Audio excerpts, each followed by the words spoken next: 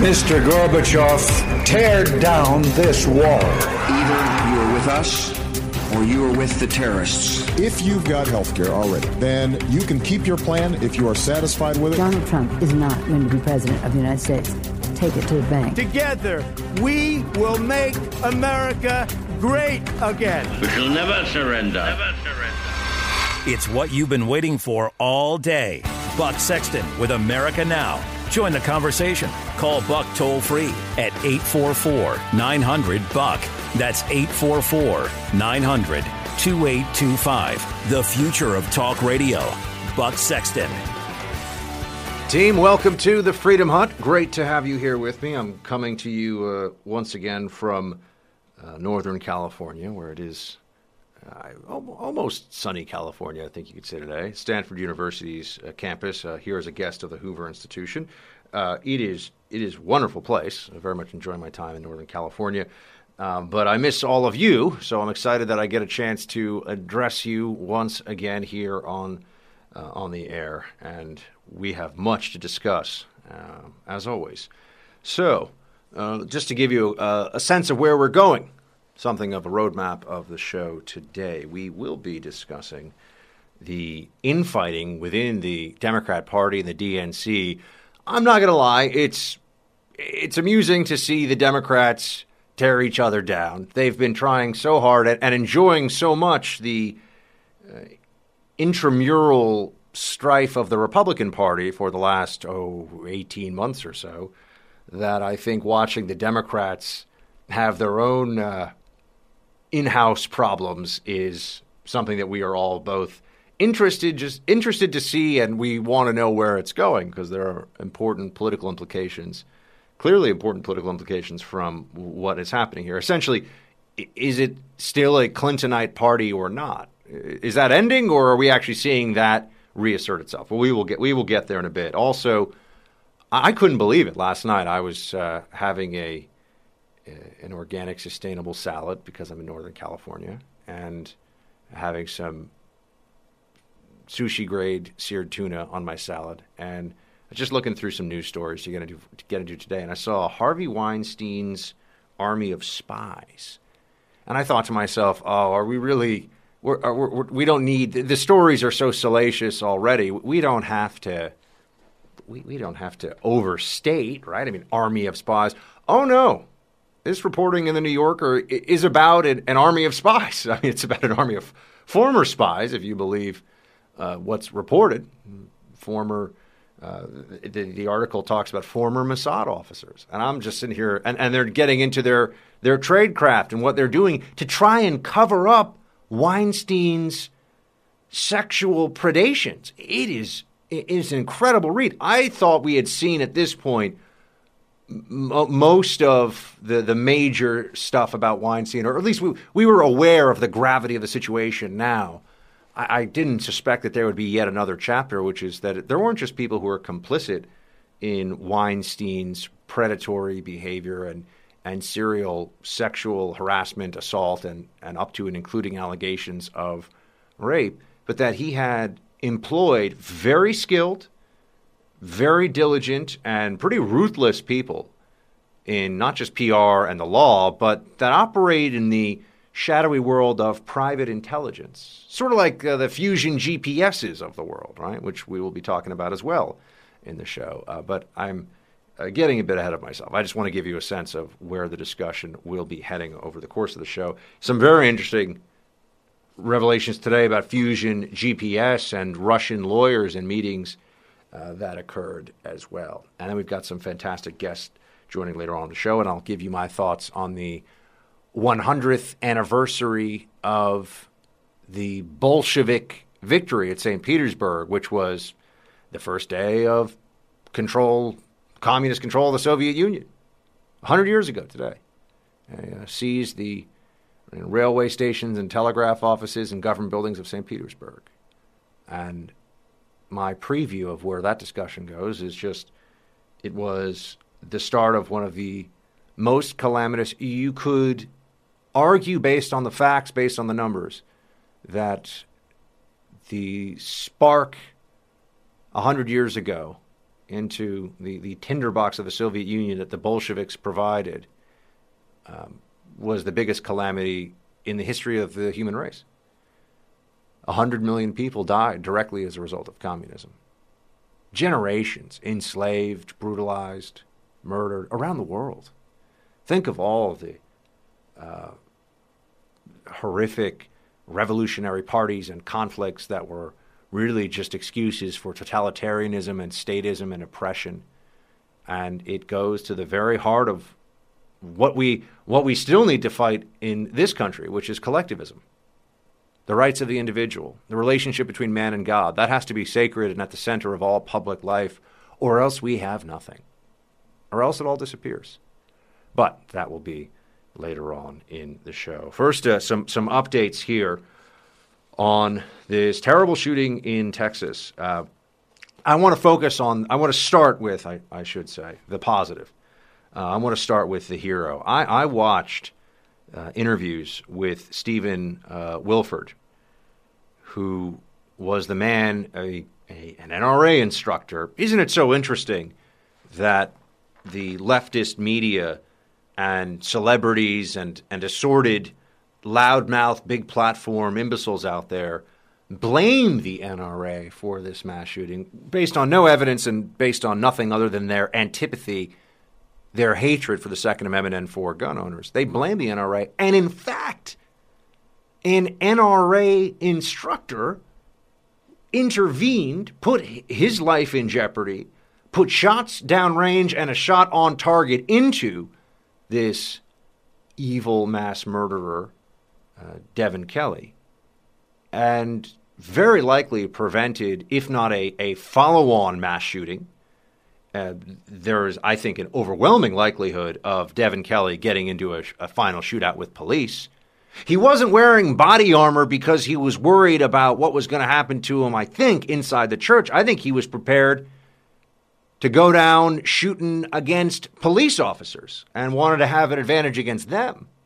But tough to know what the mind of a deranged and evil loser would come up with in this scenario.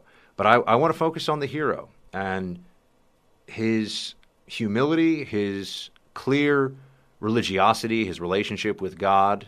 These are all ideas that are certainly very much related. His humility, his relationship with God, and his heroism. And he says he is not a hero. He most certainly is a hero. But this reminds me of all of those who have been on the front lines in Iraq and Afghanistan. They're always, and many of them are friends of mine, they'll say, "Oh, I'm not a hero." Appreciate them saying it, but they are.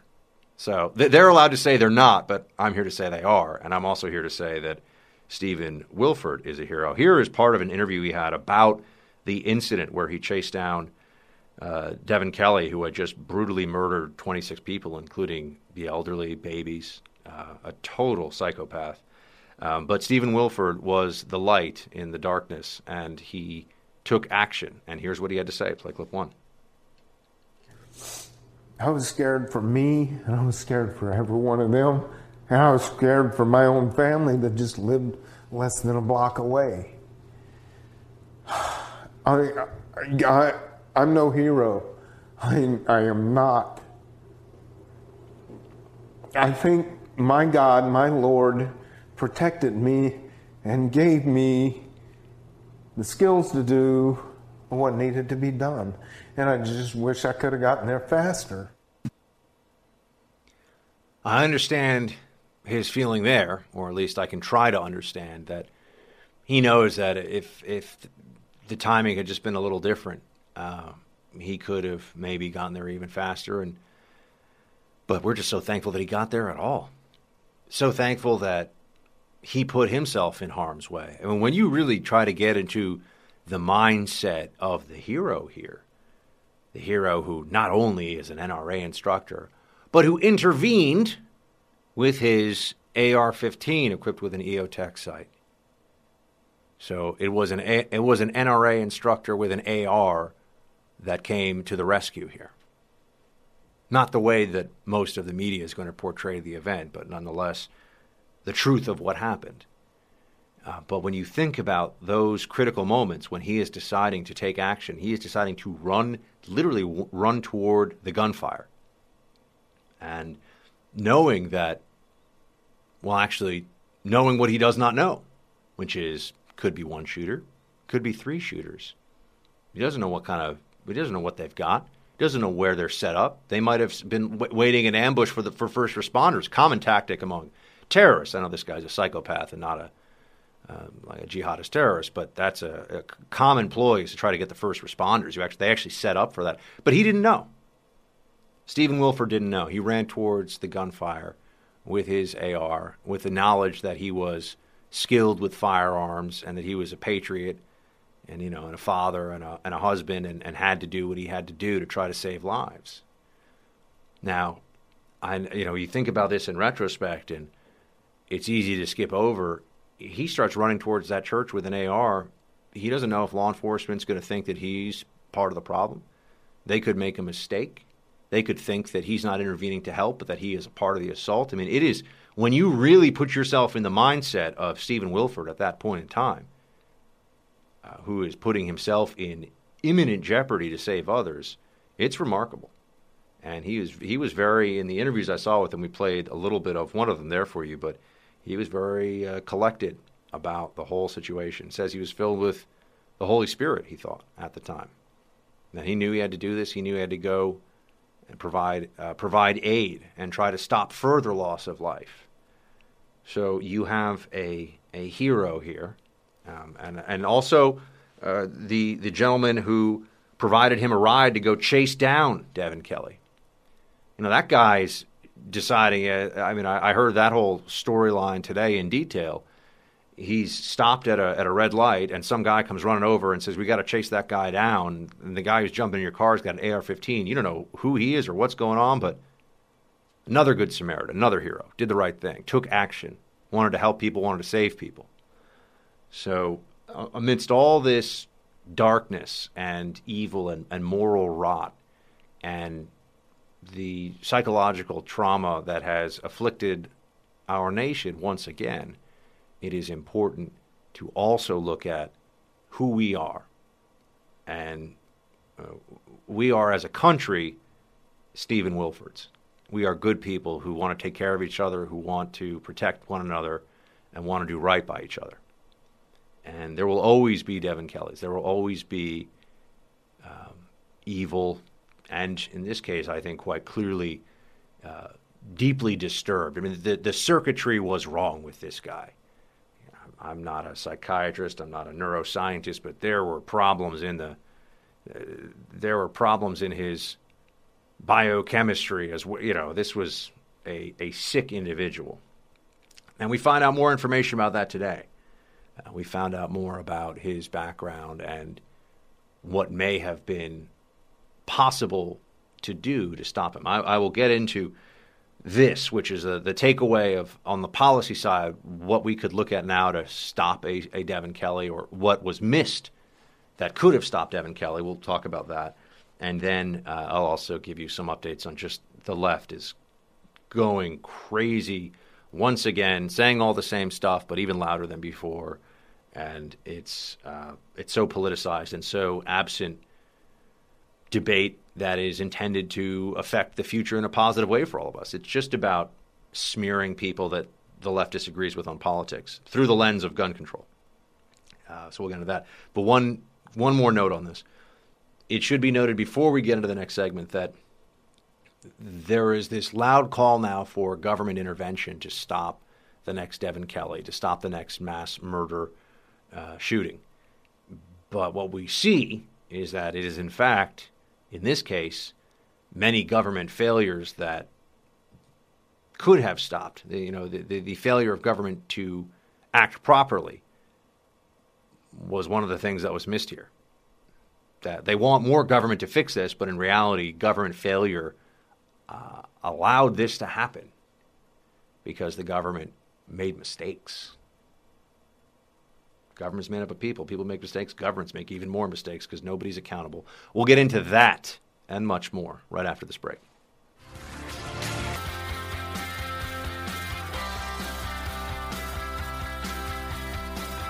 You've talked about wanting to put extreme vetting on people trying to come into the United States, but I wonder if you would consider extreme vetting for people trying to buy a gun.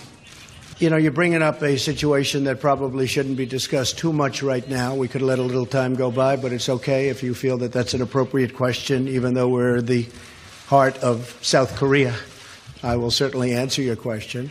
If you did what you're suggesting, there would have been no difference 3 days ago, and you might not have had that very brave person who happened to have a gun or a rifle in his truck go out and shoot him and hit him and neutralize him. And I can only say this: if he didn't have a gun, instead of having 26 dead, he would have had hundreds more dead. I think the president is overwhelmingly correct here. I mean, you can't know if there would have been hundreds more dead, but certainly a shootout with police, I think, was inevitable. And there's also, we don't know, that the shooter may have planned a whole other. If someone is so sick and so evil that they are willing to shoot up a church and to go pew to pew, it was hard reading about it.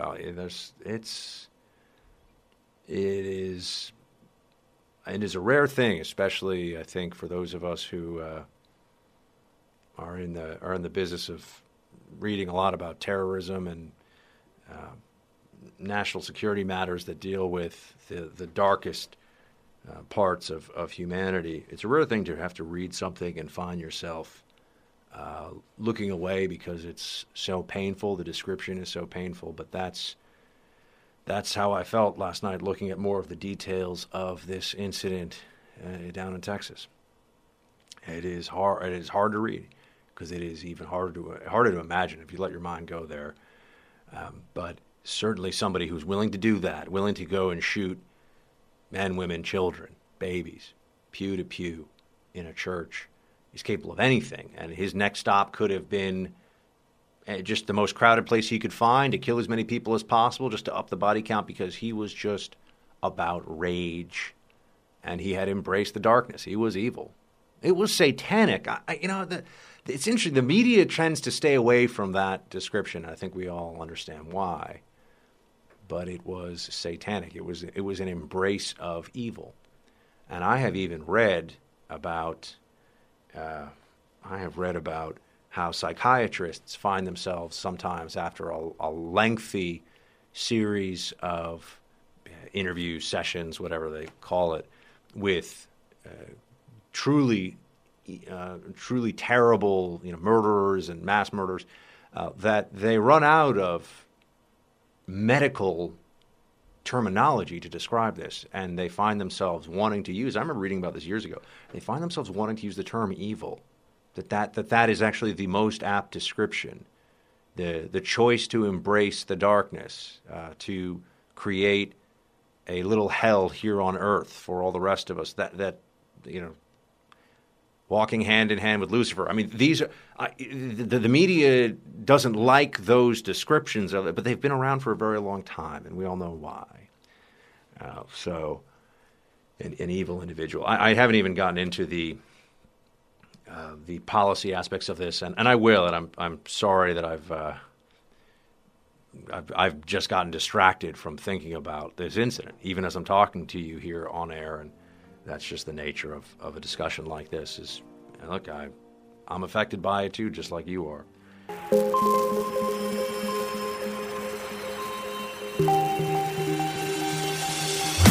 He's holding the line for America. Buck Sexton is back. Should there be any limits at all to the Second Amendment?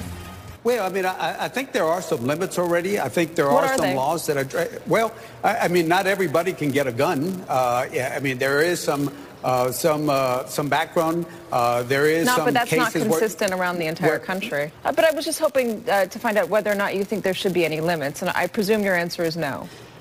No, I just told you there are some limits under the law right now. That was MSNBC's Katie Tur.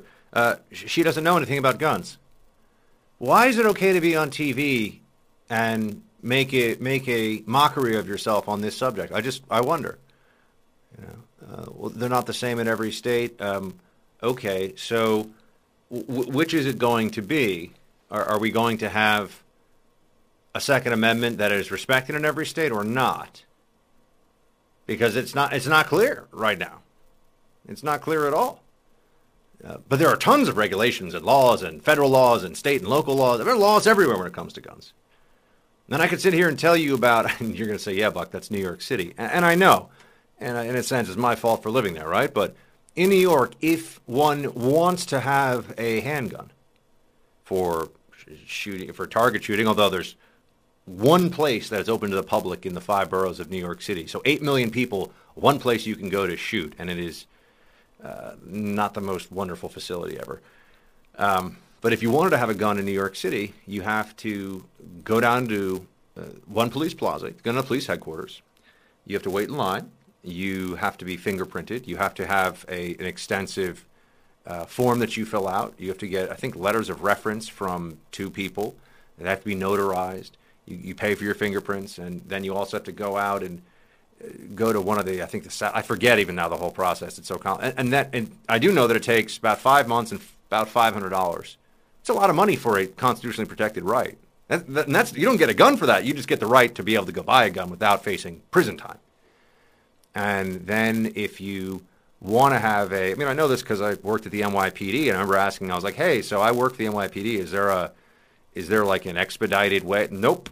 You go through the same process, because I wasn't sworn. Well, I guess I was sworn law enforcement, but I wasn't a uniformed officer. I wasn't I wasn't sworn law enforcement. I was a counterterrorism contractor, basically. And the answer was no. So I didn't get a gun because there was no expedited process for firearms for people who were in a civilian status. But I found out all about this, and I said, wow, it's amazing. And if you get a handgun, you have to have a trigger lock on the handgun. It has to go in a lockbox. So you got to put a lock on your gun in a locked box. And you got to keep your ammunition in a separate locked box. This is true. Okay, this is the law. And that's better than, well, it was better than D.C. maybe until recently, although D.C. is still playing all kinds of games with the law. And Chicago, I forget what the status is there, but that's been another place that's done everything it can to effectively ban guns. So, and every year there are 1 or 2 parades, which don't need to specify, but there are 1 or 2 parades where my friends the NYPD tell me they have this equipment that helps them find out where the automatic weapons are coming from, because people go up on roofs in parts of New York City and fire off automatic weapons. So it's not stopping those guys from getting guns, but nonetheless, they have all these laws in place. And I think it's interesting that you had, what was that, Texas Democratic lawmaker, Representative Cuellar, that he can't name all the, okay, let's just, I know you're like, Buck, I already know this. You can't have a gun if you are addicted to or selling a controlled substance. You can't have a gun for a misdemeanor conviction. For a misdemeanor conviction of domestic violence. You can't own a gun if you're a felon. You can't own a gun you go down this whole, you can't own a gun if you've ever been involuntarily committed to a mental institution. You can't own, you go down this list. A lot of reasons. Federal, can't own a gun. Any gun whatsoever. Shotgun, .22 caliber rifle, can't own a gun. So why does the media walk around and say, whoa, there's no rule. There's tons of rules. There's so many rules that people like me in a place like New York City don't even want to exercise Second Amendment rights, because they are designed so that you have to be in constant fear and anxiety of accidentally violating them. And then they love to make an example of some Republican in a place like New York City for accidentally transgressing their intentionally Byzantine rules. And for those who are like, well, Buck, you've got to know your gun laws. Really? Well, I can tell you this. They don't even know, when you ask them at one police plaza, the full extent of some of the gun laws. Meaning you can ask police officers, because I have done this. Hey, so if I have a handgun that's licensed in New York City, am I allowed to take it out of the city? Am I licensed in New York State? Or do I need a hunting exception for my handgun? What am I hunting with my knife?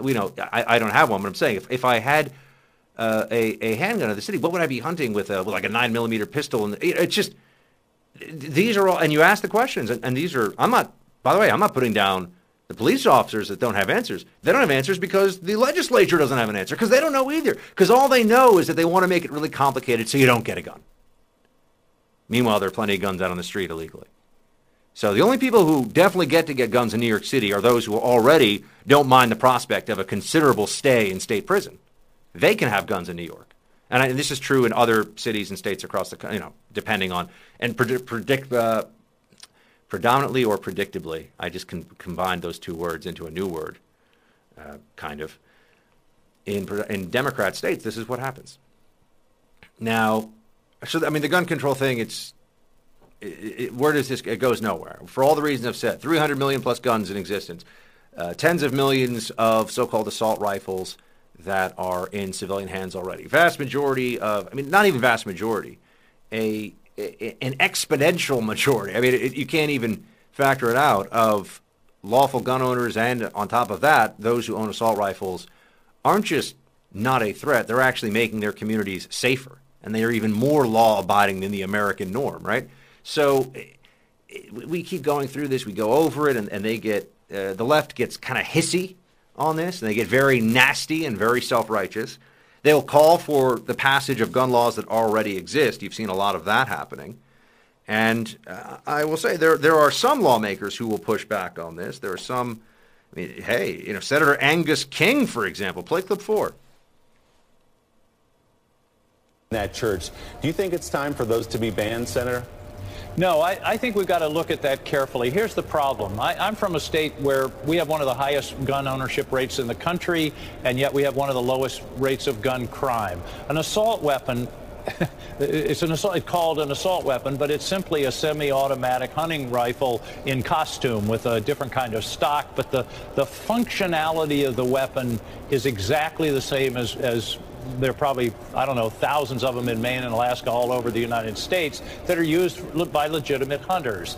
So I have a problem with banning a weapon because of its appearance. Mm-hmm. And one of the problems that we had when they did it before was they changed the appearance a little bit and the ban doesn't apply.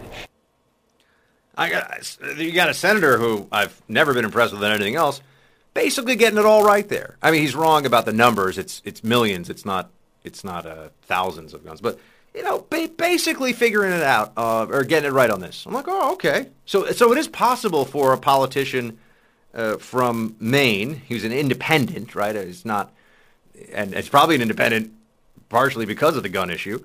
It is possible to know what the heck he's talking about, because this guy Angus King is more or less getting it right on this, as you know, with assault rifles. But then we get into the calls for government to do. Government must do something. Government's got to do more. Well, yeah, but the failures are not failures of rules or policy. The failures are rules of executing those rules and policies. The implementation of, not just the structure of the bureaucratic norms that are put in place, but the actual exercise of. And what I mean by this is this guy, Devin Kelly, broke a baby's skull and said he did it on purpose, pleaded guilty to it, attacked his wife, was committed to a mental institution, escaped from a mental institution, said all kinds of very disturbing, crazy things. And the Air Force did not pass along to the FBI that he was convicted of a domestic violence charge, which was their obligation. Look, it's a failure, right? It's not. I don't think anyone intentionally failed on those, on any of that, but there was a failure in the system. So we want to talk about system failure, okay? But what do we do about this? Are we going to pass a law that says government has to be efficient? Government can't be inept? Only the smartest people, the most capable, adept people will be allowed to work for government? Even if we did that, do we think that it would eliminate the shortcomings, never mind the fraud, waste, and abuse that is inherent in a government system as well? What do we think would be accomplished by any of this? There is nothing that I can think of that is a law that anyone could write that would change this. I do think that cruelty against animals should bar you from owning firearms as well. I think that it is a criminal charge. Remember, criminal cruelty against animals, it is a criminal charge that is such an indicator of a person's mindset and things to come. Anyone that would abuse a dog or a cat, a household pet, is sending a tremendous signal about their state of mind, very disturbing signal about their state of mind to the rest of society. So, if we're going to talk about laws, that's a law that I'd support. Somebody hits a dog with a bat. I don't want them owning a firearm, and I want them watched. I want people to pay attention. That is an enormous indicator. So anyway, but in terms of notification and the Second Amendment and all this, there's nothing that I can see here that would change, that would make anything better. And I really do wish, and I know you do too, that there was something that could be done to stop all mass shootings. This is perhaps a point where it's worth noting that violence in America overall still is on the decline, that violence is going down. And if you take, I think it's Baltimore and Chicago out of the mix, nationally, homicides are also going down. Those are two areas that have seen dramatic spikes in violence in recent years, but it has nothing to do with an assault rifle or assault rifle ban. So I'm willing to work through this on the policy level and take the arguments of the left seriously, but I'm also not going to be bullied into making concessions that should not be made and into conceding on our rights. I mean, this is... I didn't get into Trump's, whether extreme vetting would apply to gun owners. First of all, it's a constitutionally protected right. Could you imagine if someone suggested extreme vetting for voting? We're going to make sure that you're really up on civics, that you have an incredibly high level of awareness of public policy and literacy. And oh no, that's terrible, right? That would never be okay. But for gun owners, extreme vetting, what does that mean? There's already vetting. There's a national instant background check system, and there are laws in place, as I've gone over with you. So what would extreme vetting be? And why should you be doing extreme vetting of citizens for a constitutionally protected right would be a completely different circumstance than extreme vetting of foreigners who do not have a right to be here. But the media can't pick that up. They can't figure it out. And they wonder why everyday normal Americans have a tremendous distrust and distaste for them. I want to get into the elections that are going on today, so maybe we'll get into some of that next, and then the DNC's internal warfare, and then Weinstein, and then the 100th anniversary of the Soviet Union's beginnings. We got a big show coming.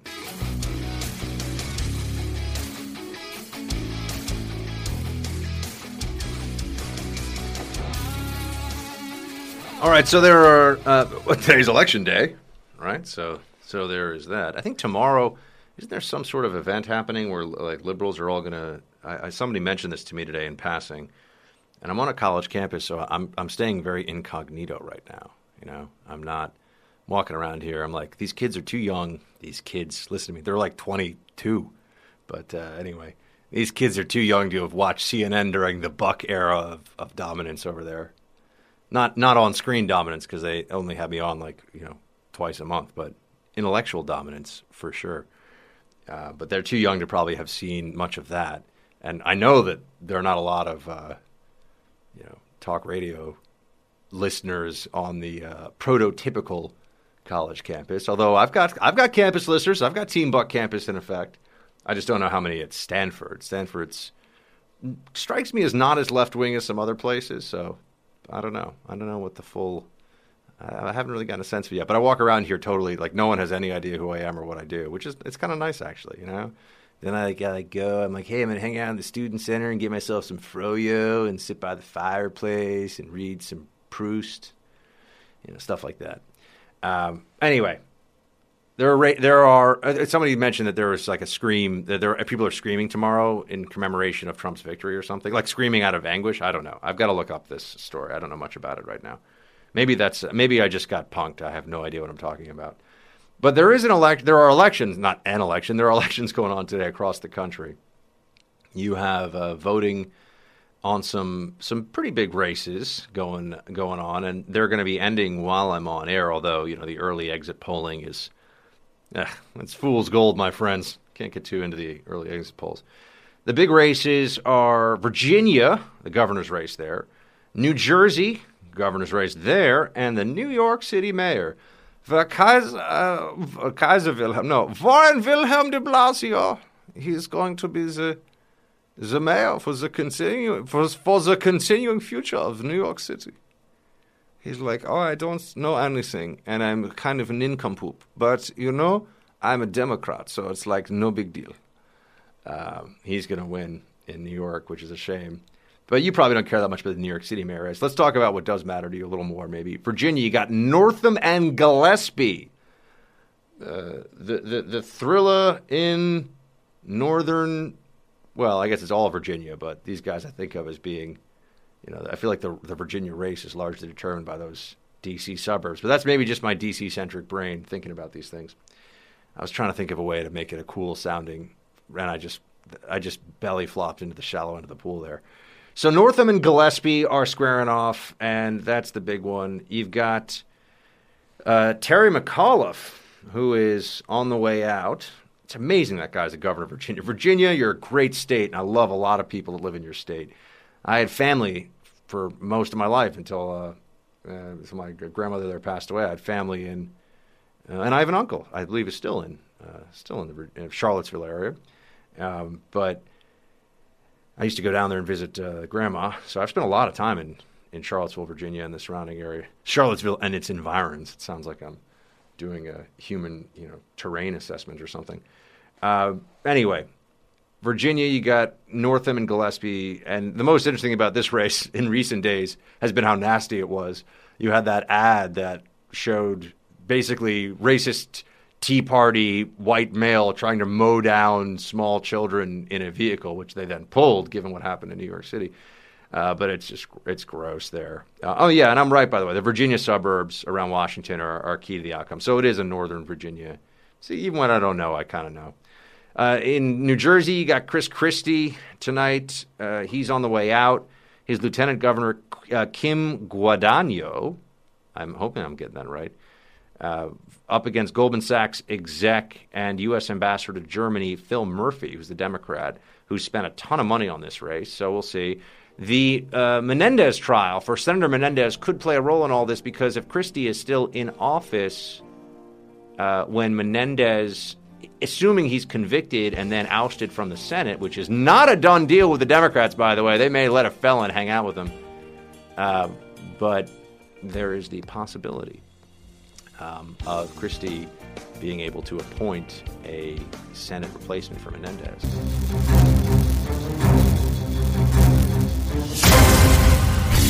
Other shows just talk at you. In the Freedom Hut, we have a mission. All right, we are on go. We fight for the truth in a team effort. Roger, Roger. And Buck is back with our next play. All right, here's Buck. All right, team, I've got some early exit. I just trashed exit polls before. Now I'm like, I got some exit polls for you.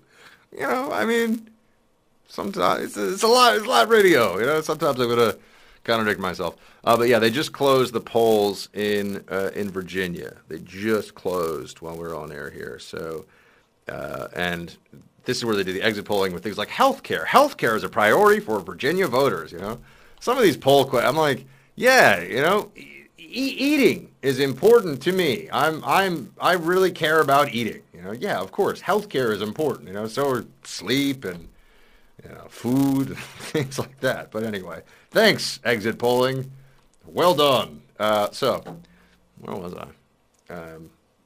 That's what I've got for you. Gun policy follows with 17%. 14% said immigration. 14% said taxes. 9% of Virginia voters said abortion is the issue that mattered most in deciding how they voted. All right, that's some of the exit polling. So I know I told you.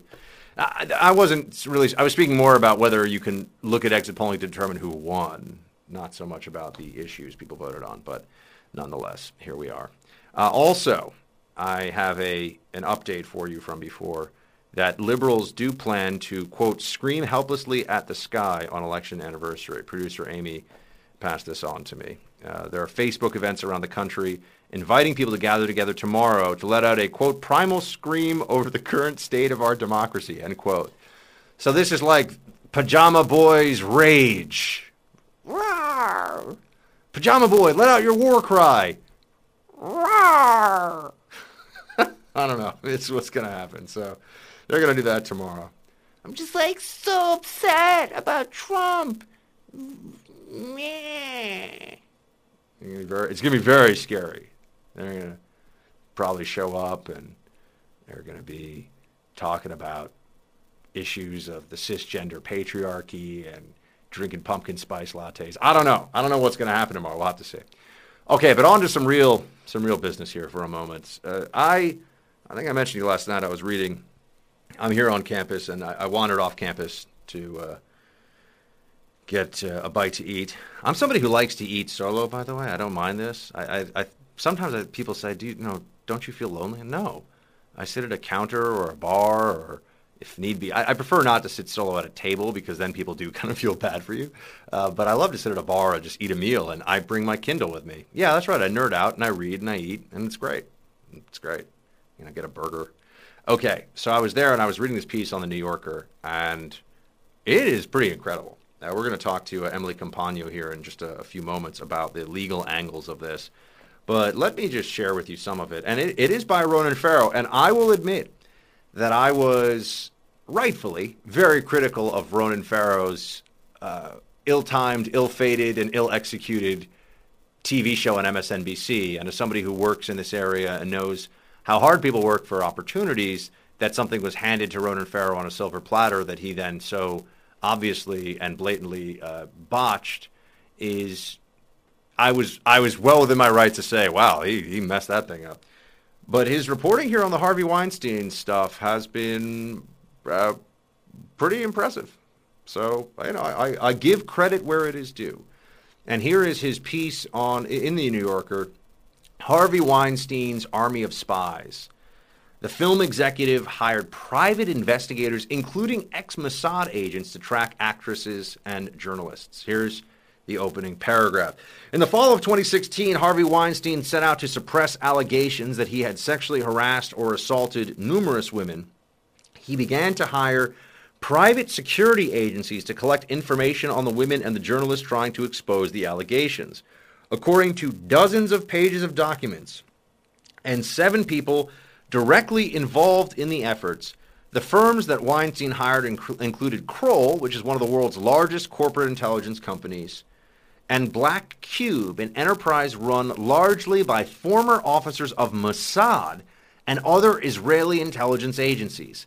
Black Cube, which has branches in Tel Aviv, London, and Paris, offers its clients the skills of operatives highly experienced and trained in Israel's elite military and government intelligence units, according to its own literature.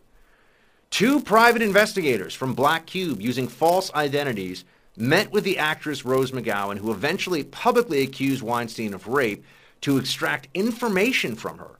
One of the investigators pretended to be a women's rights advocate and secretly recorded at least 4 meetings with McGowan. This same operative, using a different false identity and implying that she had an allegation against Weinstein, met twice with a journalist to find out which women were talking to the press. In other cases, journalists directed by Weinstein or the private investigators interviewed women and reported back the details. End quote. Weinstein was hiring ex-Mossad guys to run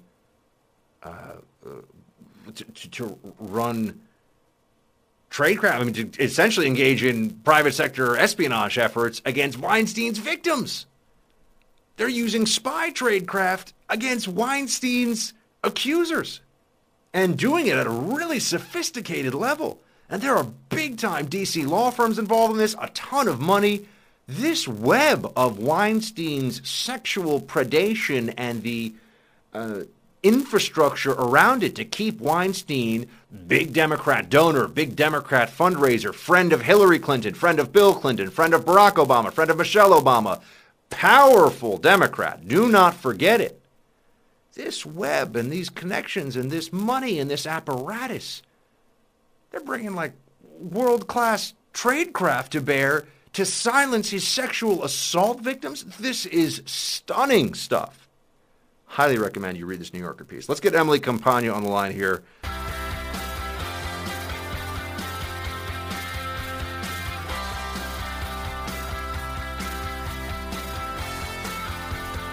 And on EmilyCampagno.com for your analysis, right? Absolutely. And on EmilyCampagno.com. All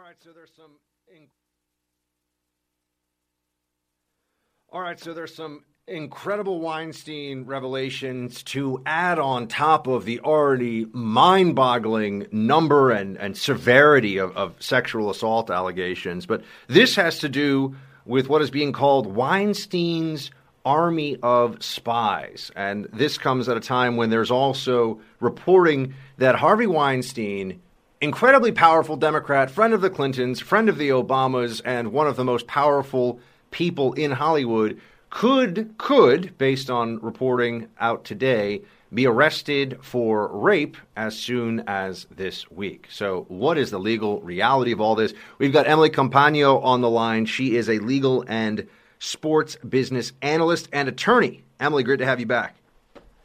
Thanks so much for having me here tonight, Buck. All right, first, let's talk about the allegations that are out there right now that may be acted upon by the district attorney's office in New York.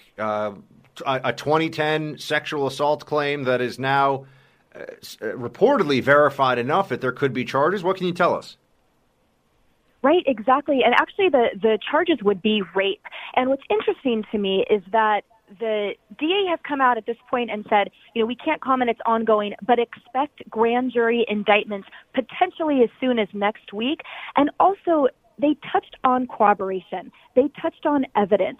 And I think it's important for listeners to note that before a DA proceeds with charges or with turning it over to a grand jury, there has to be enough evidence for them to do so, for it to be worth essentially taxpayers' dollars to spend that time and investment. But I think it's important that here it's in the public's best interest for anyone, no matter what, to at least try. And I think what concerned me about the past is the fact that a lot of these DAs threw up their hands and tossed in the towel before that point, before they even tried. To me, it's a matter of public security, and they should have done it sooner. At least, however, here they're pointing to the victim's memory. They're saying part of what was so helpful in this particular case was her ability to recall moment by moment all of this entire horrible story that happened to her so that we can corroborate it, or that at least so that we can provide that level of specificity to turn over to the grand jury. Now, that doesn't bode well for people who, for example, were date rape drug victims or intoxicated at the moment, which note this victim was. She talks about the fact that her intoxication affected her ability to consent. So there's a lot of issues at play here, but bottom line, obviously, we would all look forward to finally an indictment. And in terms of the corroboration and the way that this would play out in the criminal justice system, I think that there are people out there who have their concerns about what would happen going forward if just an accusation is enough to bring formal charges of either sexual assault or in this case rape, and that this could be something that becomes very politicized, right? You have some prominent figures in the past, some very prominent cases in the past. For example, the Duke lacrosse case.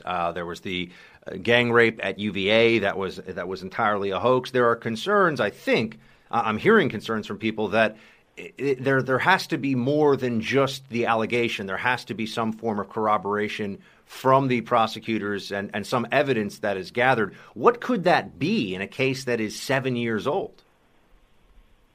You're absolutely right, and that's a totally viable point of view. I think in this potential or in this current political climate, a lot of people are hesitant to come out and say that. But you are right that the accused needs to be protected if and when, and even so when they're innocent, or even if they're not. I mean, everyone needs to be afforded at least that, assumption. Yeah, their due process, their rights, of course. Exactly. And so the corroboration, you're right, it needs to be in addition. And when in cases such as this, which can be considered historical, so in the past, corroboration can be anything from the victim reporting to another person. So we have a hearsay, another witness to it. Look, she came to me that night sobbing.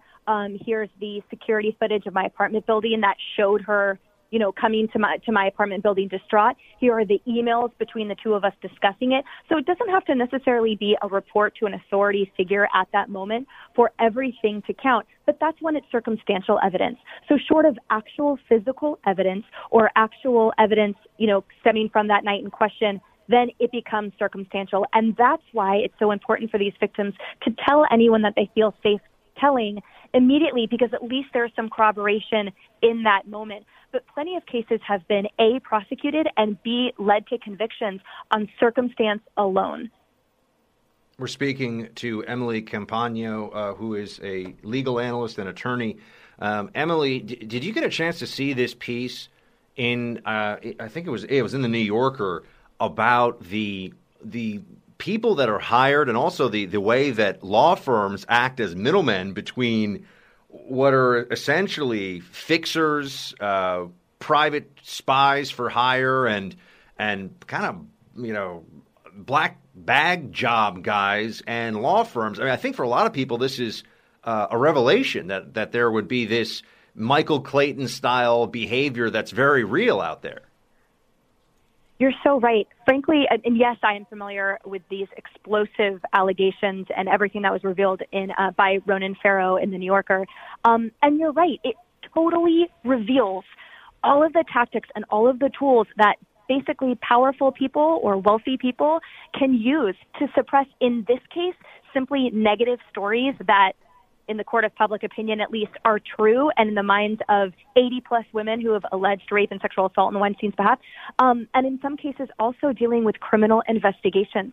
So you're right that I think it's totally illustrative of a dark underbelly that law firms employ, that private investigators focus on in terms of investigating allegations and investigating people behind those allegations. And the interesting thing is, first of all, on its face, in terms of, can someone be paid to investigate someone else? Is that legal? Yes, it's legal. But there's a lot of questionable practices that Weinstein's contracted army employed, right? I mean, last year, two of the investigators from one of the companies were arrested on hacking charges. And there was a lot of front companies, the true front companies that were set up, so that's fraud. There was intimidation. There was threats. The bifold purpose for Weinstein's army, as it were, was to quash publication of these negative quote-unquote stories, and also to take Rose McGowan's manuscript, to get that manuscript prior to publication. And he enlisted through a law firm by David Boies, 3 different firms to do so, 3 different former secret ops firms, basically private investigation firms. And the contract, which I tweeted out earlier, one of those contracts, that was a $200,000 contract with a success fee added on of $300,000. And what was... Yeah, this is real money. I mean, there's real money getting thrown at this, yes. Everybody. There's like a bounty of, hundreds of thousands of dollars on getting this information through whatever means they can.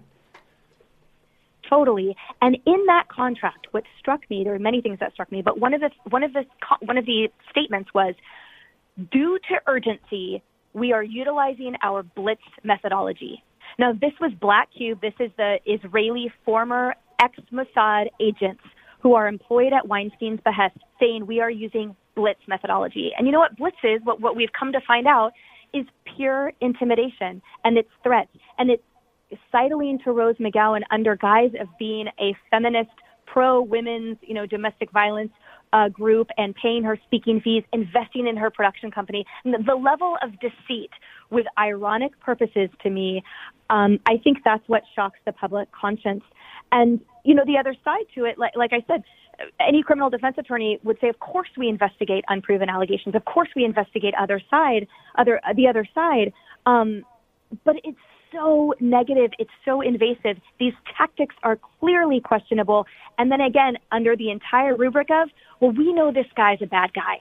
So this isn't something where what you mentioned before, you know what, I've been falsely accused. Please help me prove my innocence.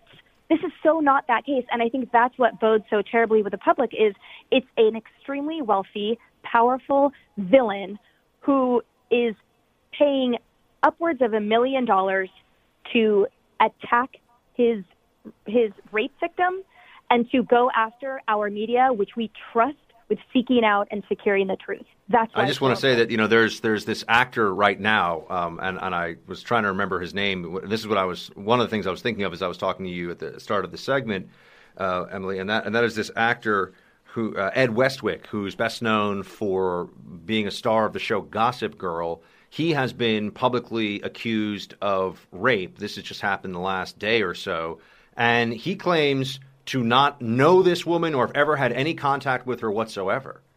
I do not know this woman. I have never forced myself in any manner on any woman. I certainly have never committed a rape. I do not know this woman is a very provable or disprovable thing. So here you have a celebrity, a prominent person, who is saying that this is not a close call. This is 100% a false allegation along the lines of the Duke lacrosse case or some of these other things. Now, whether that's true or not, I think the authorities will be able to figure out pretty quickly. But I think we're going to see more of these too, unfortunately, because the environment right now is getting so hot and so tense and so full of politicization that I think there will be more of this. I think that there will be people who take this in directions that, or take the moment rather, to try and exploit this for whatever reason. I can't imagine why anybody would ever level a false allegation. But given how many real allegations there have been, it's very hard right now to be the person, in this case, almost always going to be the guy who says, oh, but I'm actually the innocent one. And that's a scary place. I agree with you on all of those levels. And of course, even one proven false allegation totally destroys the authenticity and credibility of the million other accurate, authentic allegations. So that's the largest problem in my mind, in addition to being, yes, in his eyes or in a truly innocent person's eyes, look, this is a witch hunt. I had nothing to do with this. You're right that it is totally provable for him to have not known someone, which is why it's so difficult for someone who does, which is why it really is a gray area for someone who has been accused that says, you know what, you are going to find a ton of photographs with me and this person, or I really did believe it was consensual. And I mean, that's a whole other topic, but the point is that there's a very big spectrum potentially in people's minds where they might have honestly thought they were doing something consented to or not illegal. And in a climate of sensitivity and empowerment for women and men to come forward, for victims to come forward, then perhaps that line is blurred.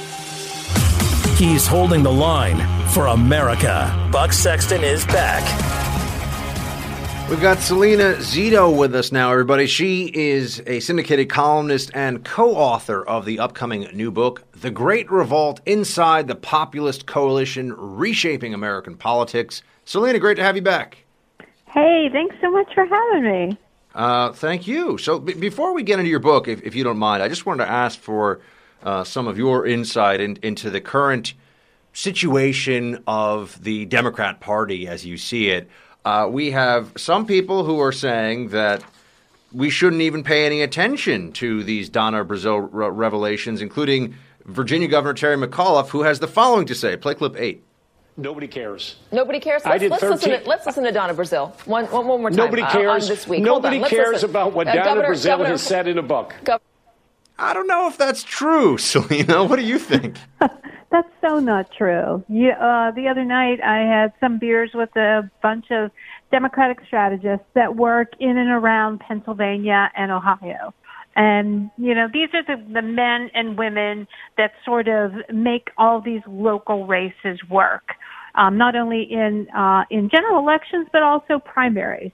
So a part of the problem is it gets at the fracture within the party between, the Donna Braziles and the Clintons and the Sanders of this world. This disruption that you saw happen with Brazile and with Sanders and with the Clinton people is very sort of a microscope or a peek into the fractures you see at the most local level between Democrats. And it was interesting to me, and I don't think anybody's really noted this, it's not just a top-down problem, it's a bottom-up problem.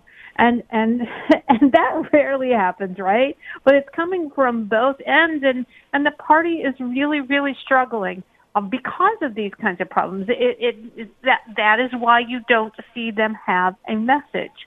And, part of the big problem for the Democrats is that they have spent much of this past year since Trump won either disbelieving or dismissing his win, or telling people that you were stupid for voting for him. And so they have not been able to sort of craft a tangible benefit for you to come over to their side. Before we move on, and that's a perfect transition. I'm sorry, Selena, I didn't mean to talk over you. Just going to say, before we transition into your book, because I think that's a good place to do it, which is how this whole Trump thing, how it happened and what it means now. Do you think that it is are we in the last gasps of the Democrat Party being the party of the Clinton dynasty, or are we actually seeing the reassertion of, and when I mean the Clintons, I don't just mean Hillary and Bill, I mean all of their apparatus, right? I mean, is that, are they losing their power, or are they actually just now reasserting Donna Brazile doesn't get to call the shots here, we still do? Well, Bill Clinton and Hillary Clinton and Donna Brazile, they were all of that second generation of New Deal Democrats. And I think if you look at it at a more larger point, this is the 2016. What led up to 2016 was the death of the New Deal Democrat. And these are the New Deal Democrats. What I mean by that, these are the children and the grandchildren of the working class voter who supported FDR in some of the most trying economic times in our country. And these are people, especially in places like where I live in Western Pennsylvania, right? You're born, you're born Catholic or Protestant and a Democrat. I mean, it's just sort of part of your life. And that tradition has broken with Hillary Clinton's election. It was leading up to that. The Democratic Party has been pushing these voters out, and the Republican Party has been absorbing them, and it's been, it's caused growing pains within the party. And both parties are changing, and there's new coalitions within both parties, and that's part of what the new revolt looks at. But, I mean, is the Elizabeth Warren, Bernie Sanders wing truly ascendant, or will they be co-opted by the forces of, I don't know what to call it other than just, the big bad DNC? No, I think they are the ascendant wing of this party. And that is a problem for the Democrats because most of America, whether you're Democrat, Republican, or independent, tend to be center-right. Not on every issue, but if you look at the whole person, with a buffet of issues, they're more center-right than they are progressive. All right, we're speaking to Selena Zito, and now we can get into her upcoming book, The Great Revolt Inside the Populist Coalition, Reshaping American Politics. What should people know? I mean, you wrote this book. I know you, and look, Selena, you did great work, and I remember being over at CNN when you were at CNN, and you were doing great work on the election by actually covering the election instead of deciding that this was just going to be an opportunity to grandstand for one side or the other. So congrats on journalism. that was fun to see. And on top of that, I just want to know, what are you telling people in this book that affects the way that we should be perceiving our politics today? So the book, what I did was I went out to all the counties that went for Obama twice and then for Trump in the Great Lakes Rust Belt area. So Michigan, Wisconsin, Ohio, Pennsylvania, and Iowa. And I took a look at the voters in those counties. There's a lot of data diving that went into this. And I took a look at the voters at these districts in these counties because these are the purest flips. I even eliminated counties that went Republican for Senate candidates in 2014. And, there's sort of 7 different archetypes of voters that I broke down that people didn't see as being a Trump supporter, but are now becoming part of this new coalition, and that gave rise under Trump. But it doesn't necessarily mean that Trump is where they stop. This is the new formation of the Republican Party. And I'll identify one of the groups for you, and that would be the women with guns. Women went for, in the majority of women went for Trump under the support of the Second Amendment, and that they believed, as modern feminists, the most powerful, empowering thing that they could do was own a gun and be able to protect themselves. And these women voters were mostly middle to upper middle class white females. Wow. So that's part of Trump's new coalition, such as it were. Are you sensing, I mean, this is tying in what we're talking about right now to the beginning of our conversation here for a moment, Selena, but based on the research you did going out to all these towns, are the Democrats, have they come to the realization that they have to restore their outreach and their connectivity to people who are in these parts of the country that went for Trump that had, in the last election cycle, gone for Democrats? I mean, have they diagnosed their own problem properly, or are they still deluded with the Russia collusion narrative? Yeah, they still have not sort of accepted this election and this change. A lot of Democratic experts or Democratic voters, the most passionate ones, still think of this as a one-off, as that this was something that happened either because of Russians or because people were stupid and or racist. And so they have stuck with that three-pronged idea that this is why Trump won, and they have not focused on offering these voters a reason to go to their side. And then until they come to those terms, they're still going to struggle in elections. Now, I know we don't know the results yet in Virginia, but there were the Democrats that I sat down with the other night said, it might help our party a little bit if we lost Virginia, because then they won't think this is a one-off. Right, that would be a wake-up call that even Democrats couldn't ignore. Right, because if we're going to be really honest with ourselves, Virginia is a blue state. It is a blue state. It's about 6%. It's more Democrat than Republican, and Republicans will win there once in a while statewide.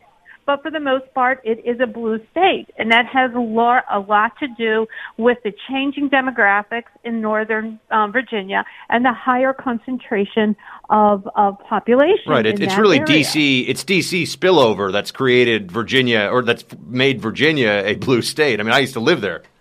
Yeah, exactly. Yeah, absolutely, exactly. I mean, I spent a few days in Virginia writing a story about this race.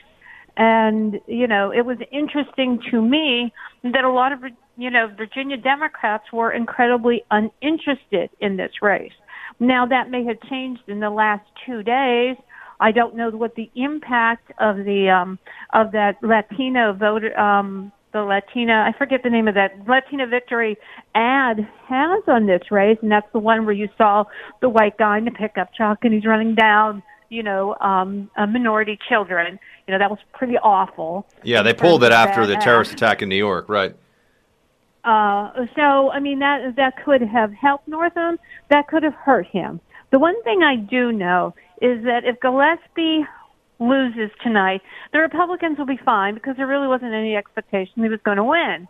But if Northam loses, I think that the Democrats will be inconsolable.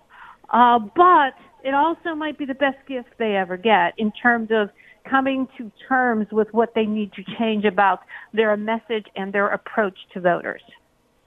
One more for you, Selena, before we let you go. The heart of Trumpism is cultural or economic? It's both. It's really equal. I mean, I know it is both at some level, but you'd say it's you can make an argument that it's equal parts cultural and economic. Yeah, absolutely. And here's the thing about culture, right? 20, 30 years ago, we all watched the same thing on television, right? We had these cultural touchstones that bonded us together, whether we lived in Washington, D.C. or East Liverpool, Ohio. You know, we don't have those anymore. And so we feel people that live outside of Washington and or New York feel really out of touch and out of sync with the values of New York and Washington. And so you have that factor, but you also have the economic factor, right? I mean, during this great technological industrial revolution that we're experiencing right now, automation and technology is taking away, I forget how many jobs, it's in the thousands jobs a day. And they're not replacing them with well-paying jobs for the same people in that same community. There may be more jobs, but they're not going to be located, again, in East Liverpool, Ohio. And so there is the haves and the have-nots. And that also creates an economic and cultural division.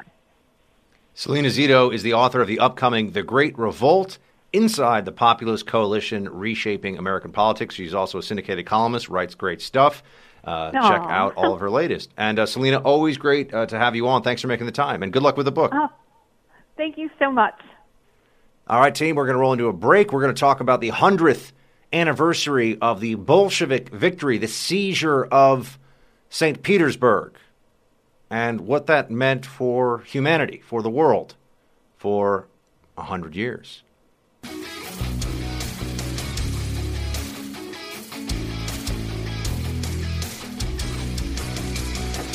So I had a feeling that Trump might surprise his critics, upend his detractors, flip the script, and go to the DMZ between North and South Korea during his trip to the Far East. And sure enough, he was going to.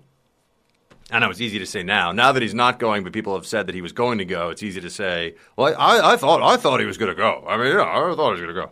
But he's not going.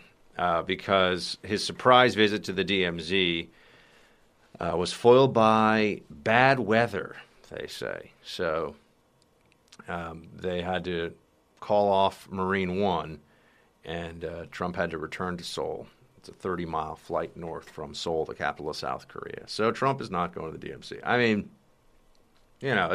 look. Let's all be quite clear on this. It's a photo op, right? Yeah, there's symbolism, but that's mostly a photo op. I mean, it doesn't change North Korea policy or anything else going on. So, with all of that, also another thing that I wanted to just toss into the mix here. I haven't served, and I should not say this out loud because I am jinxing myself here. I know this, but I haven't served on a jury in a while, I've actually never served on a jury. I've never been. Gosh, I don't know. I shouldn't say this out loud. I haven't been called to jury duty in a while.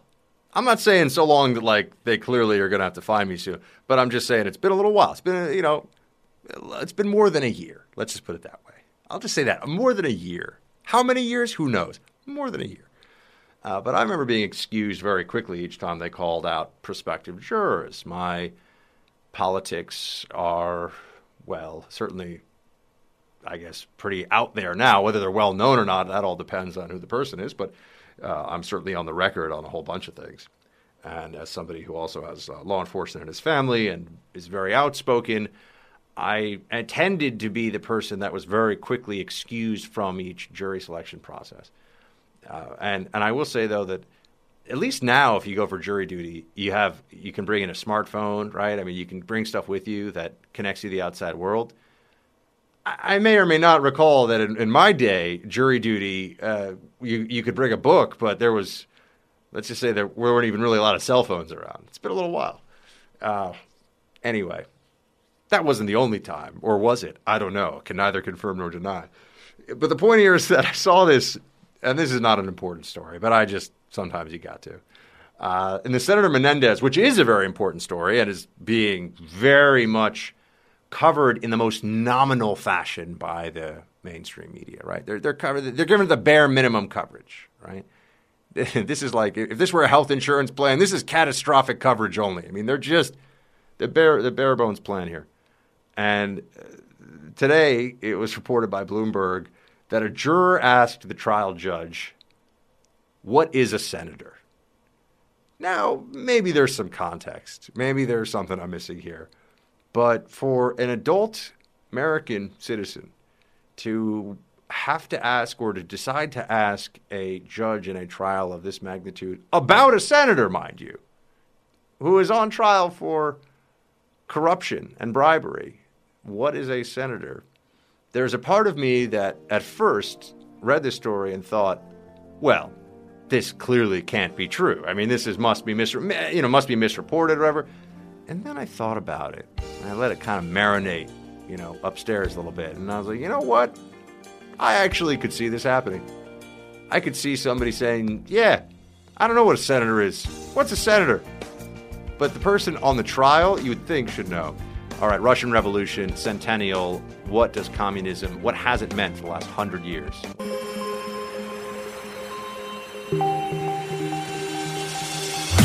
He's holding the line for America. Buck Sexton is back. 100 years ago today, Vladimir Ilyich Lenin seized power in a coup in what is today St. Petersburg, at the time Petrograd, and set in motion events and emplaced in power a political ideology that would claim the lives of directly and indirectly over 100 million people. 100 years ago today, an idea took root in the corridors of power in Russia that would almost destroy the world, that would bring us to the brink of nuclear war and would condemn hundreds of millions and multiple generations to slavery, genocide, torture, the policing of thoughts, the dismemberment of family relations, the usage of familiar relations by intelligence services for the purposes of repression, mass starvation, the creation and implementation of a vast series of prison camps, the Gulag, intended to both terrify the population and subjugate, destroy, and murder millions of people. That is the true legacy of communism 100 years later. And yet, when we look back on the history of the communist regime and what it did, and the basis of its ideology, why was it so wrong? What was it that led communism, or why was communism such a tool, an instrument of mass murder and genocide and global industrial terror? It is the elevation of the collective over the individual and the elimination of God and its replacement with atheism. That's it. It's a tremendously complicated topic with endless histories and debates and discussion that could be had about many aspects of it. We're talking about 100 years of history that affected a large portion of the globe. Well, it affected the entire globe, but that determined the political systems for, over the course of time, a few billion people. It is astonishing in retrospect that the American media and intelligentsia, intellectuals in this country, went through a series of, at first, favorable treatment of communism, fellow travelers, many ideological sympathizers in this country. The American Communist Party was a real thing. There were infiltrations of our government, despite, to this day, the claims to the contrary from assorted media figures, historians, the Democrat Party, because leftists, Democrats, socialists, communists, they all share many of the same root fallacies. Not saying they are the same, but there are root fallacies that are similar in those ideologies. Progressive Democrats share beliefs with socialists who share beliefs with communists.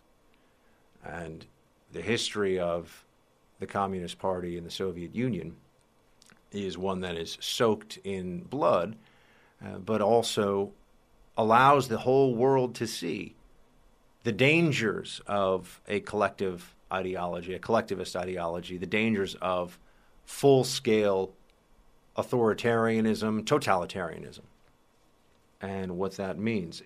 There is not nearly enough time in our education system spent on this topic. The public is still, and you just know this from the way that it is depicted in pop culture. I mean, if you see, or in our media, there are still those who will say that, so sure, Stalin had his excesses, but the Soviet system was based on good intentions. No person who wanted to be taken seriously and respected in public would ever utter such words about Hitler's National Socialism. But yet with Stalin, there's still an effort with the Soviet Union not to justify all of it because it's too horrific for anyone with even a shred of dignity and intellectual honesty and morality to try and justify. Stalin was responsible for at least 20 million deaths within his own country. We don't even really know the full scale of the numbers. We have a sense of the scope: millions, tens of millions, murdered, starved, tortured, beaten to death, committed to psychiatric institutions for the crime of thinking the wrong thing. That was a common tactic of the KGB in the Soviet Union.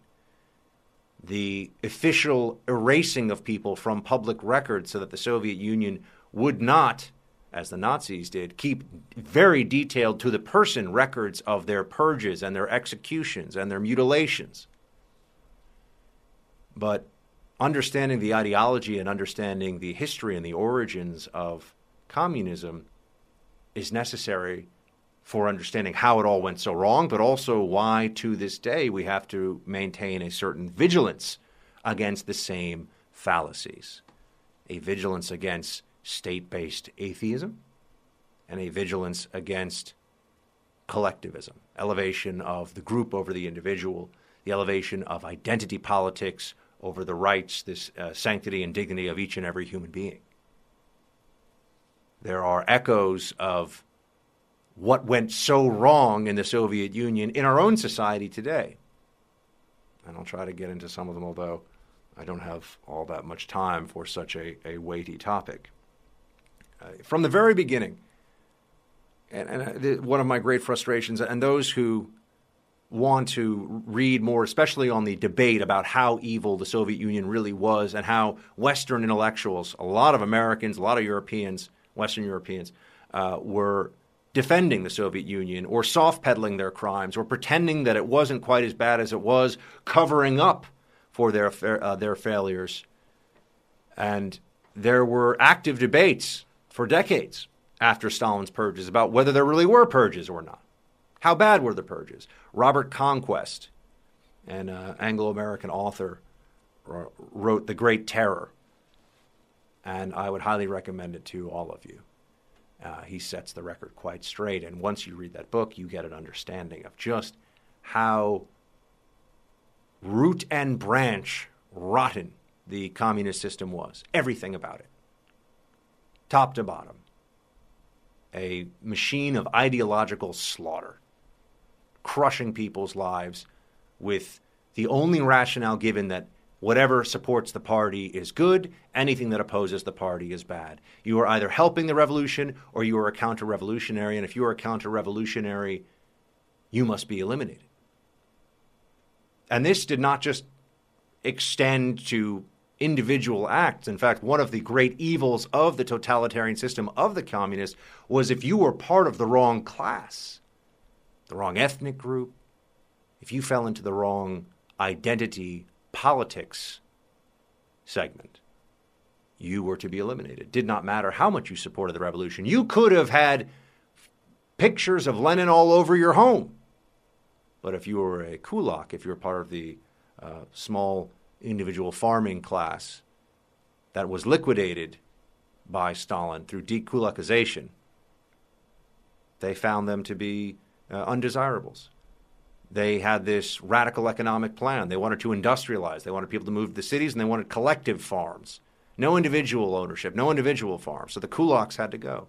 It didn't matter what their politics, ideology was, or anything else. Whole classes of people to be eliminated because they're counter-revolutionaries. because it no longer mattered what an individual said, thought, or did. It was, is this individual useful for the purposes of the party or not? And that kind of instrumentalization of humanity, of human beings, extended all the way to the top of the Communist Party itself. Those who would, at one point, be heralded as necessary for the success of the revolution, later on were lined up against a wall in some dark cell somewhere and unceremoniously shot because Stalin thought they should be, because he didn't like them, or because they were a threat to his power, or maybe he just thought that it was time for them to go. Didn't matter. No justification needed. It was all for the party. It was all for the power of the system. And the system was going to bring about paradise. The system was going to make a socialist heaven on earth. You know about the promises.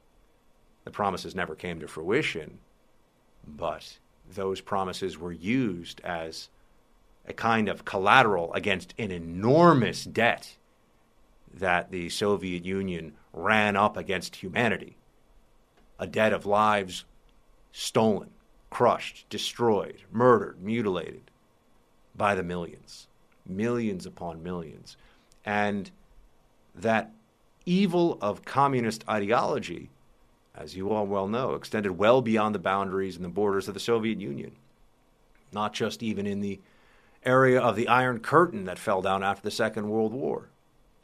But it now is a problem that plagues us to this day. What would the world be like if China was not still grappling with its communist, not just roots, but communist party apparatus still in power? I know it's different from the Soviet regime, but because of its inherently statist nature, you could have inhumane policies like the one-child policy, for example. You would not, in a liberal democracy of citizens who respect life and individual rights, ever have such a thing. But in communist China, yes, you can have it.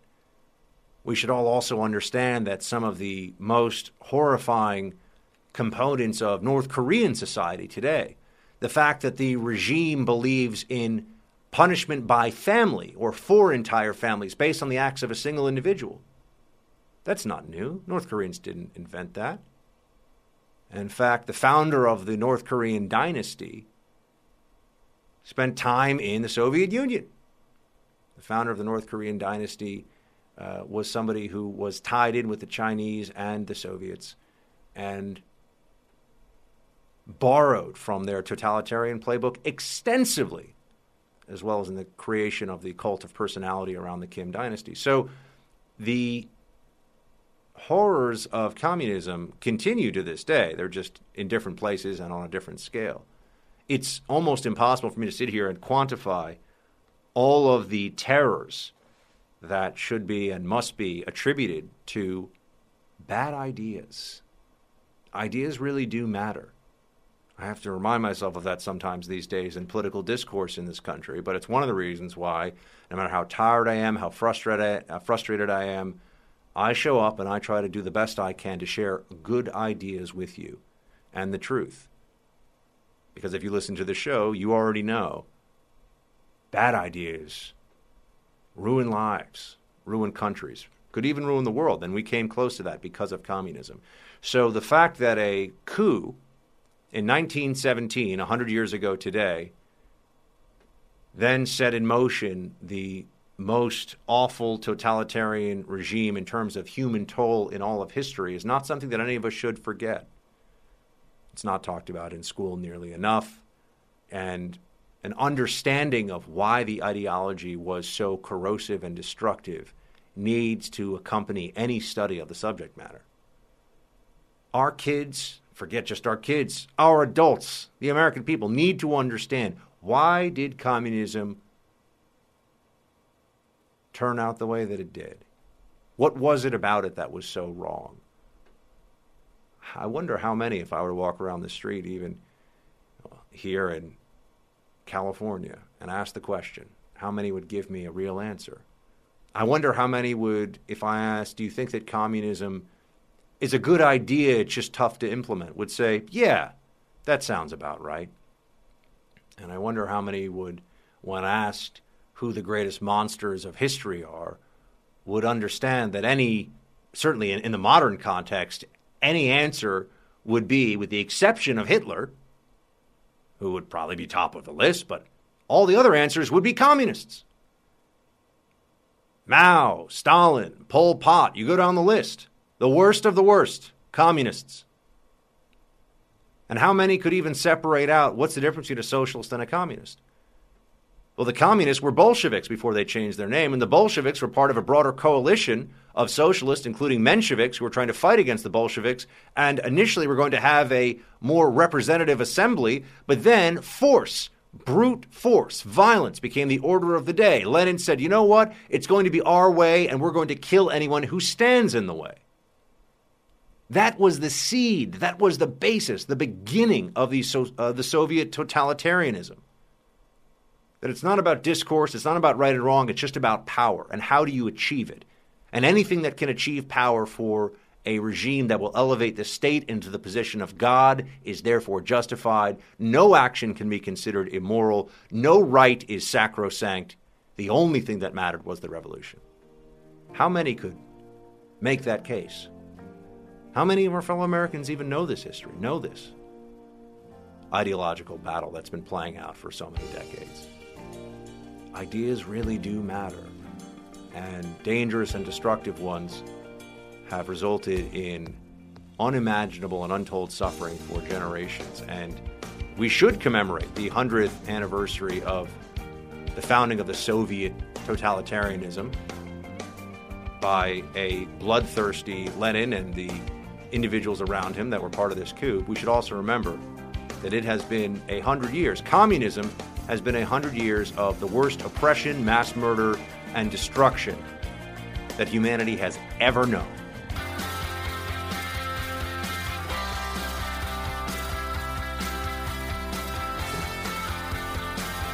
I've got breaking news for all of you listening. Not a good night for the GOP, I'm sorry to say. Not a good night for the GOP. You have a Democrat victory in the governor's race in New Jersey, and you have a Democrat victory in the governor's race in Virginia. New York, de Blasio was going to win. We all know. Who cares? I mean, you could literally run a sack of potatoes with a sign on it that says Democrat candidate in New York City, and it would win, right? It doesn't matter. So, yeah. But the governor's race is, well, look, New Jersey was expected to go to the Democrat, fine. But now you're going to have scorching hot takes. A lot of hot takes coming your way on why Ralph Northam was able to beat Gillespie. And I think it's going to be interesting to see people try and come up with a way to say that Northern Virginia suburbs voting for the Democrat instead of for the Republican here is a reflection of Trump's failures. Or, everyone tries to take to come up with a lot of takeaways from these state elections for the national political conversation. And sometimes they're compelling. I don't know. I don't really see one here with what happened in Virginia just yet. Although keep in mind, I'm just looking at the results now, and I'm just reading now what the tallies were and everything. I'm just bringing you the breaking news here. That's how I roll. Bring you the breaking news. But I do not see a reason for this to be. And maybe I'll see it and I'll tell you about it tomorrow. I don't know. But I don't see how this is a reflection necessarily on the administration. Although people will say it's that, but I'm just trying to be honest. How is this a reflection of the administration? The Democrat wins in Virginia, which was expected to happen, I guess. 65% of the vote in. Northam had 51%, and Gillespie trailed with 48%. So look, I mean, Virginia's a close state, Democrat and Republican. So, okay. All right, Democrats. You pulled off a victory this time, but just wait till those midterms come up, my friends. It's going to be a very different story for all the Democrats out there. We've got Victor Davis Hanson joining us here in a few moments to talk about who should get nukes, as well as his book that's out on the Second World Wars. So VDH of the Hoover Institute's a great scholar, great analyst, and historian. So we're excited to chat with him. And then I got some Team Buck Speaks, so we can hear from all of you. All right, everybody, we talk about politics a lot on this show. We talk about history on this show. We have somebody who can give unique and erudite insights into both. Victor Davis Hanson is with us now. He is a senior fellow at the Hoover Institution, an American military historian, columnist at National Review, and his latest is The Second World Wars, How the First Global Conflict Was Fought and Won, which I have now in my hand. Victor, great to have you on. Thank you for having me. First, let's talk about your piece on crossing the Trump Rubicon and the competing visions right now in American politics as you see it. Well, the Democratic Party, as we used to know it, me meaning somebody 64 years old, of Hubert Humphrey or JFK, and the latest incarnation in the 90s by Bill Clinton no longer exists. So the Progressive Project has superseded the Democratic Party, and my point in that article was I don't see a concerted resistance against that, whether it's culturally exemplified by the NFL protest or the statuary removals by night or the Antifa protest or pretty much the agenda of Bernie Sanders except for Trump, whether we like it or not. I mean, we're not getting a lot of influential pushback by the Weekly Standard or the Republican establishment in the Senate. So whether you like Trump or don't like Trump, there's legitimate views either way that whether you like it or not, he's crossed the river and you're either with him or against him now because there's no other viable alternative, at least in the next few months or years. I've been speaking to people about this in recent months, in recent weeks, and as recently as today.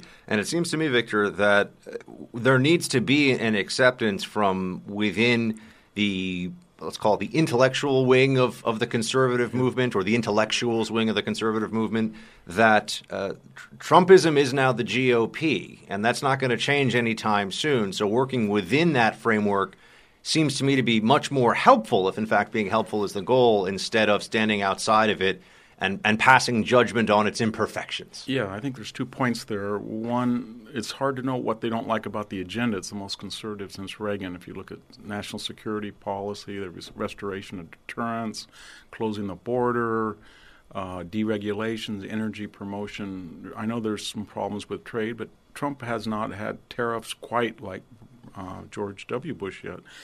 And then, so I think that's hard if you're never Trumper to tell us exactly what Trump is doing message-wise or agenda-wise that you don't like. And then the alternative is that the Republican Party would not have won those 9 swing states with Jeb Bush or Marco Rubio. I like both of them, but they weren't going to win. And whether we like it or not, they've lost 4 out of the 5 popular votes in the last elections. We're speaking to Victor Davis Hanson, who's a senior fellow at the Hoover Institution.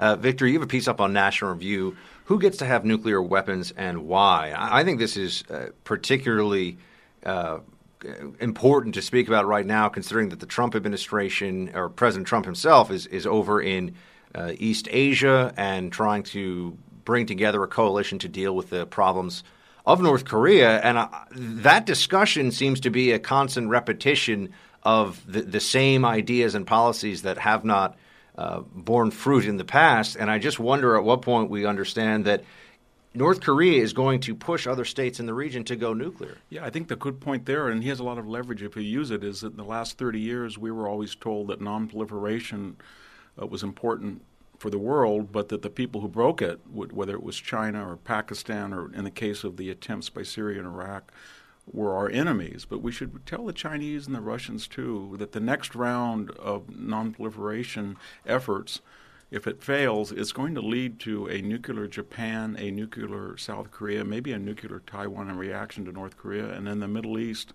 if Iran gets the bomb and they think that's cute, they being its patrons like Russia or China, then they better be careful because Egypt and Saudi Arabia will probably get the bomb along with Israel, and the world will be not 9 nuclear players, but 16 or 17, and the last 6 or 7 are going to be pro-American. So it's not going to be good if you're China and you look at your border and all of a sudden you wake up and there's China, there's Taiwan, Japan, South Korea, Russia, Pakistan, India, American bases, Iran, all around your borders.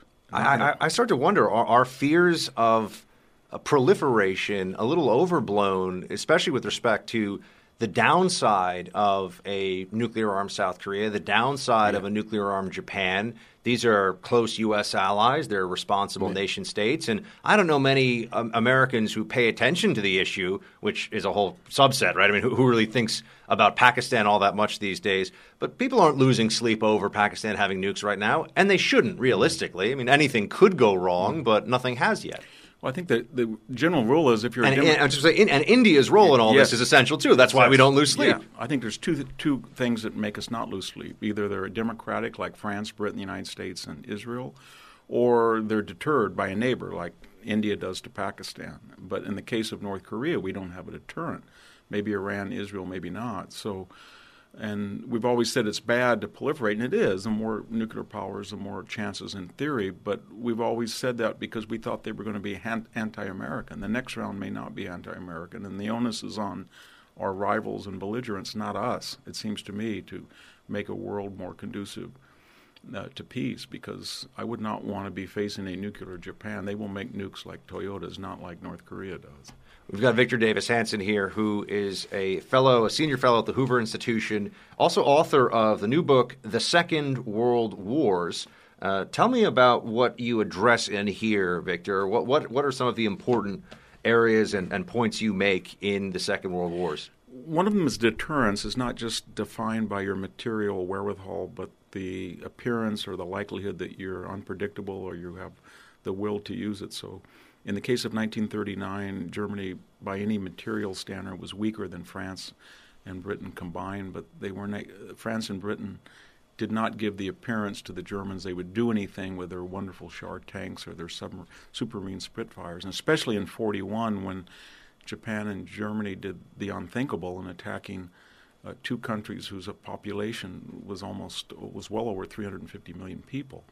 And why did they do that? Because of American prior isolationism, Russian collusion, and when coupled with British appeasement, Hitler and Tojo made a fundamental error that these countries either wouldn't react in a global existential fashion, in which they did, or if they did, they wouldn't fight wholeheartedly. And of course, once Russia was invaded by the Third Reich, and once America was attacked at Pearl Harbor, and once Italy and Germany declared war on December 11th, then it was just a matter of time and to what degree the Allies wanted to have a unconditional surrender rather than a World War I-like armistice. So when you declare a war in a global sense to the end, as Hitler and Tojo, you better have an ability to hit the enemy's homeland.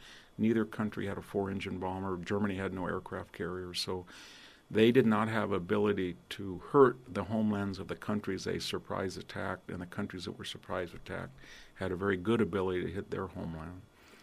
Do you think it's fair to say that at least in a superficial review of the histories that have been written, or the way that people think of it, the First World War is always synonymous with miscalculation, right? Everyone knows, and this is how we got into trench warfare. But from what you're telling me, there were equally enormous and catastrophic miscalculations about what the reaction to certain moves were by the belligerents in the Second World War. Yeah, I think they're both the same. I think the First World War was just a loss of deterrence on the side of the British and the French, that were not able to tell Germany that it's not going to be 1870 and 71 again. And the same came in World War II. It was a miscalculation on the Allied part that if they appeared sober and judicious, or keep me out of it, isolationist in the case of America, or can I help you in the case of Stalin, that would appease or pacify these fascist powers. And once that didn't happen, they didn't understand what war was, they being Germany, Italy, and Japan, that war is a laboratory that tells you who actually is powerful. And it took 65 million people, 80% of them civilians, in 1945 to tell us what we should have known in 1939, that it's a stupid thing to attack the British Empire, the United States, and the Soviet Union and put them all on the same side. Do you think we'll make it through this century, Victor, without a war on the scale of the wars that we saw in the 20th? I think so, because they're all based on the perception of deterrence. I don't think that even the most naive American any longer believes that the United Nations, it's the promise of the League of Nations did after World War I, is going to adjudicate, difference. It all depends on whether the United States and the democracies are able to tell aggressors, most of them not as powerful as we are, that it would be a stupid thing in a cost-benefit analysis to try to get a war with us. What I'm worried about North Korea is not an accident, but North Korea is not yet fully aware of the capability of the United States, and that's because of 30 years of appeasement. But we have to make it clear to them that where they're going is going to lead to their destruction, and hopes they'll stop. The Second World Wars is the book, How the First Global Conflict Was Fought and Won. Victor Davis Hanson of the Hoover Institution. Great to have you, Victor. Thanks for joining me in studio. Thank you for having me. Going to get into some Team Buck Speaks here in just a moment. Very much enjoying my time out here at the Hoover Institute on Stanford University's campus. It's a lovely place. I was joking around today that my experience of D.C. think tanks was generally pretty bland executive lunch food. I don't know what you'd even call it, but lots of kind of boring turkey wraps and salad that nobody really wanted to eat. Whereas here in Stanford, the food is great, the weather is pretty nice, and the campus is absolutely gorgeous. And very much enjoying my time out here. California, I understand why people live here, despite the politics, the taxes, and the eco-based problems like the paper bags that you have to use. Because if you use plastic bags, the world would end or whatever. It's just nonsense. But I'm very much enjoying my time out here. It's been great. So let's get into some Team Buck Speaks, because I love that part of the show. We got Daniel writing in. Oh, and before I get into this, sorry there was a delay on the podcast, guys. Just a tech issue, a tech glitch that we had to fix. Podcast from yesterday should be up by now. It's good to go. And tonight's podcast we will get up in much quicker order. So Daniel writes in with the following. Just listening to Friday's show, if you ever need any veterinary advice, don't hesitate to ask. Been a vet for 13 years with cat, dog, zoo, exotic, and wildlife experience. Hope producer Amy's dog is okay. Shields high. Well, Daniel, thank you so much. If we ever do have a vet-specific question, we can certainly reach out to you. We appreciate the offer. And yes, as I said yesterday, the good news is that Amy's dog is fine. But as many of you already know who have dogs, dog runs can be a tricky business. People think their dog is friendly, or they want to believe their dog is friendly and well-behaved with other dogs, doesn't show aggressive tendencies, and they are sometimes wrong with very, very negative consequences, often for other people's dogs. So that's that. Thank you for writing in, Daniel. Paul writes, great job closing out the Brazil segment with the humorous, what happened? More of this, please. You cover a wide range of topics each broadcast. Perhaps you could do a summary of the topics covered and call it What Happened or What Happened Buck, or What Buck Says Happened. Yeah, the last one is out. Just some ideas, kind of what we did learn today.